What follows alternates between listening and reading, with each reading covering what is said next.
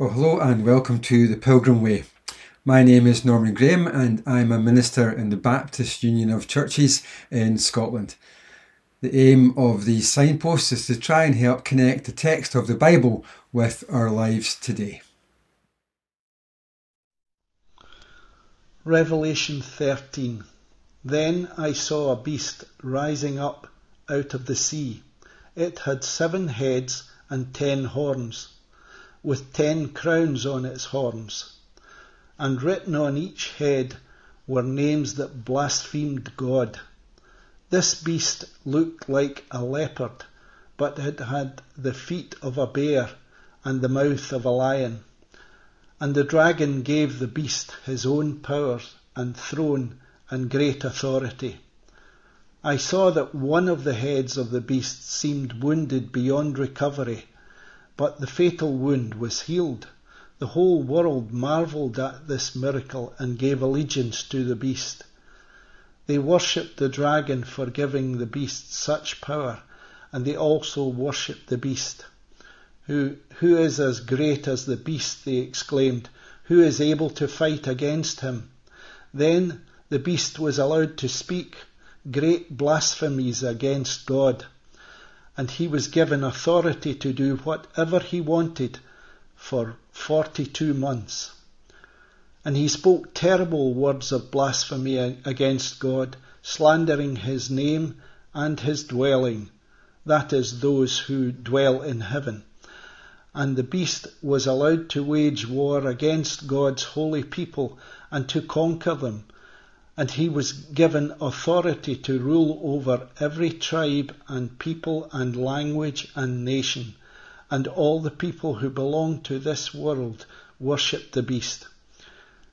They are the ones whose names were not written in the book of life that belongs to the Lamb who was slaughtered before the world was made. Anyone with ears to hear should listen and understand. Anyone who is destined for prison will be taken to prison. Anyone destined to die by the sword will die by the sword. This means that God's holy people must endure persecution patiently and remain faithful. Then I saw another beast come out of the earth. He had 2 horns like those of a lamb, but he spoke with the voice of a dragon. He exercised all the authority of the first beast, and he required all the earth and its people to worship the first beast, those whose fatal wound had been healed. He did astonishing miracles, even making fire flash down to earth from the sky while everyone was watching. And with all the miracles he was allowed to perform on behalf of the first beast. He deceived all the people who belong to this world. He ordered the people to make a great statue of the first beast, who was fatally wounded and then came back to life. He was then permitted to give life to the statue so that it could speak. Then the statue of the beast commanded that anyone refusing to worship it must die. He required everyone, small and great, rich and poor, free and slave, to be given a mark on the right hand or the forehead. And no one could buy or sell anything without that mark, which was either the name of the beast or the number representing his name. Wisdom is needed here. Let the one with understanding solve the meaning of the number of the beast, for it is the number of a man. His number is 666. Well, in Revelation chapter 12, the dragon, having failed in his attempt to kill the woman and her child, declares war against the rest of her children, whom the text tells us are all who keep God's commandments and maintain their testimony for Jesus. In other words, the dragon has declared war against the church, the beloved of God. The chapter ends with the somewhat strange scene of the dragon standing by the edge of the sea. But that links us to the opening lines of chapter 13, where the dragon enlists help in his goal of destroying the church. The help comes in the form of two beasts, one from the sea and one from the earth. And that takes our minds back to the book of Job, where in chapters 40 and 41 we encounter two monsters, two beasts, Leviathan from the sea and Behemoth from the earth. Throughout the rest of the First Testament, these two beasts come to represent the evil forces that seek to destroy God's people and to undo God's good creation. Now, despite all the scholarly disagreements regarding this passage, there is no doubt that persecuting and destroying the church is the purpose for which these beasts enter the scene in Revelation 13. But in order to really understand the passage, we need to consider how these two beasts aid the dragon in his war against the church. And the first thing to note, of course, is that these beasts, along with the dragon, form a kind of unholy counterfeit of the Trinity. The dragon mimics God the Father, the first beast mimics God the Son, and the second beast mimics the Holy Spirit. Just as the Father gives his authority to the Son, so the dragon gives his authority to the first beast. And just as the Holy Spirit stirs our hearts to worship the Son and the Father, so the second beast stirs people's hearts to worship the first beast and the dragon. As Johnson notes, evil mimics the true God, which is partly why evil can deceive. It presents itself in the language of divinity. The first beast is a reworking of the vision of Daniel 7, where the prophet sees four beasts, one like a leopard, one like a bear, one like a lion, and one that's simply described as being terrifying, deadly, and strong. And he sees these beasts rising out of the sea. The diadems, which represent the beast's false claim to sovereign authority and blasphemous names, provide a further connection with Daniel's vision. In that vision, the four beasts represented four empires that would come and oppress God's people. And here in Revelation 13, the four beasts merge into one, suggesting that the oppressive power of these kingdoms is now applied to this beast. John's readers would most likely have thought of the all-pervasive and oppressive power of Rome, and that may certainly be in view here. However, we should note that in Revelation, the oppressive power of the Roman Empire, often seen as an extension of the oppressive power of Babylon, symbolically represents all oppressive empires and world powers that oppress God's people from John's time until the culmination of history and the final judgment. As one writer puts it, the evil spirit behind Rome will also dominate all other world powers that follow it. J.K. Beale notes that the power that's given to this beast is a power which denies the true God and therefore perverts the original divine intention for the state, as in Romans 13, 1-7. The first beast then that rises out of the sea represents the political powers of the state, working not under God as they were designed, but working under the direction of the dragon for his evil purposes.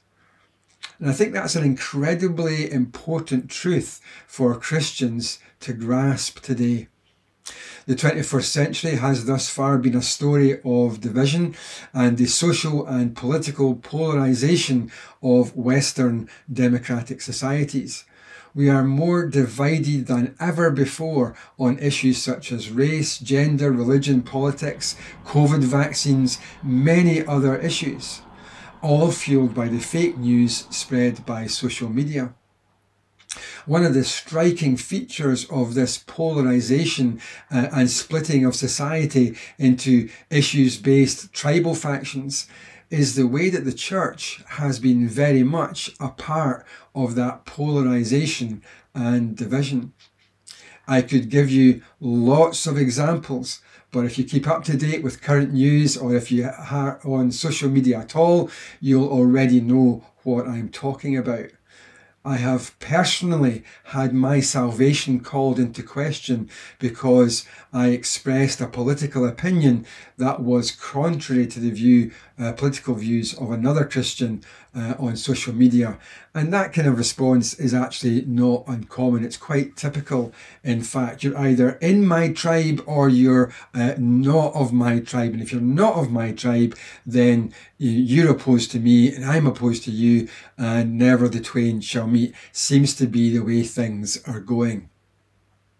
But foundational to that approach is the idea that one particular political ideology, left, right, or centrist, whatever, is more moral, more righteous, and godlier than any other political ideologies that oppose it.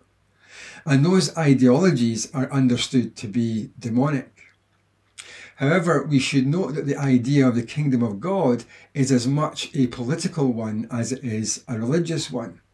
In fact, many have argued that the most political statement ever uttered is that Jesus Christ is Lord. It was that proclamation that got the Apostle Paul into such trouble in Acts 17, where he and his team were arrested for claiming a Lord other than Caesar. And that's the point, isn't it? For if Jesus is Lord, then all others are not. They are merely pretenders to the throne. Many Christians quote Paul's words in Romans 13 about obeying the state as though that were the only thing that the New Testament had to say on the matter. But Paul also speaks in Ephesians 6 about the principalities and the powers and the governing authorities who are pictured as being opposed to God. And the language used of the church in the New Testament is political language. It presents the church as an embassy of Christ's breaking into history rule. And in 2 Corinthians 5:20, Christians are described as ambassadors for Christ. The church is called to proclaim the message and to demonstrate the values and ethos of the kingdom of God in the hostile environment in which Satan is described as the god of this world. It cannot be overstated that we act as an embassy of Christ's rule, not by proclaiming, promoting, or defending the political ideologies of the world. Rather, as Jonathan Leeman puts it so eloquently, the purpose of the church as a political community is to publicly represent King Jesus, display the justice and righteousness of the triune God, and pronounce that all the world belongs to this King. To put it bluntly, we are not called to legislate righteousness, but to demonstrate it. As Leeman notes, the church's most powerful political activity is being the church and proclaiming its unique message about Jesus. The kingdom of God is advanced not by state-sanctioned coercion, force, or propaganda, but by self-giving sacrificial love. We triumph not by aligning ourselves to the political powers, but through the blood of the Lamb and our testimony of Jesus. Revelation 13 is reminding us that none of the political ideologies that we may agree with, whether they be left-wing, right-wing, or centrist, are in any sense godly or righteous in and of themselves. In fact, they are all being used by the beast to fulfill the grand purpose of the dragon, to destroy the church which Christ loves. Our allegiance and loyalty must always be first and foremost to Jesus Christ as our King, and not to any political party or to any political ideology. Eugene Peterson puts it well when he writes, "Our socially expressed behaviour and religiously expressed beliefs are equally political. If the devil's design is to separate our behaviour and our beliefs from the rule of God, politics will be a field in which he deploys his picked troops. The beasts from the sea and earth are the images by which St. John will show us that the satanic will covertly at work in these large areas of government and religion. We need to understand that before we rush headlong into aligning ourselves with a political ideology or political party, that these things are part of the powers that are arrayed against God and are being used by the dragon in his war against God and against the church. John sees a second beast arising, this time from the earth. And although he is different from the first beast, he has in common that he speaks with the full authority of the dragon. In the chapters that follow, this beast will also be called the false prophet. As a false prophet, he's a counterfeit of Moses, in that like Moses he performs miraculous signs, and of Elijah, in that like Elijah he calls down fire from heaven. As Beale notes, this is an attempt to validate their divine authority in a similar manner to true prophets. All of this suggests that while the first beast's role is primarily political, the second beast's role is primarily a religious one. We can see this in the fact that the authority he is given is used to get people to worship the first beast, and this is in fact its main purpose and goal. Human history affirms that religion can be used to great evil, and Christianity is no exception, especially when the church aligns itself to the earthly political powers. The second beast uses religion against the church, and he does that in a very particular way. Peterson says it best when he writes that in order to subvert our religious life, it uses religious means with all the trappings of the miraculous. When a person or movement is religious, appears to be on good terms with the supernatural, and urges us to engage in religious acts, we let our guard down. For people whose habit is faith, whose disposition in matters of God and the supernatural is towards acceptance, it's easy to be deceived by religious leaders. In the most scathing terms, Peterson describes how this deceit is worked out in the life of the church. It manipulates us economically, getting us to buy and sell at its bidding, marketing advice, solace, blessing, solutions, salvation, good feelings. The devil's strategy here is not the black mass, but the mass market.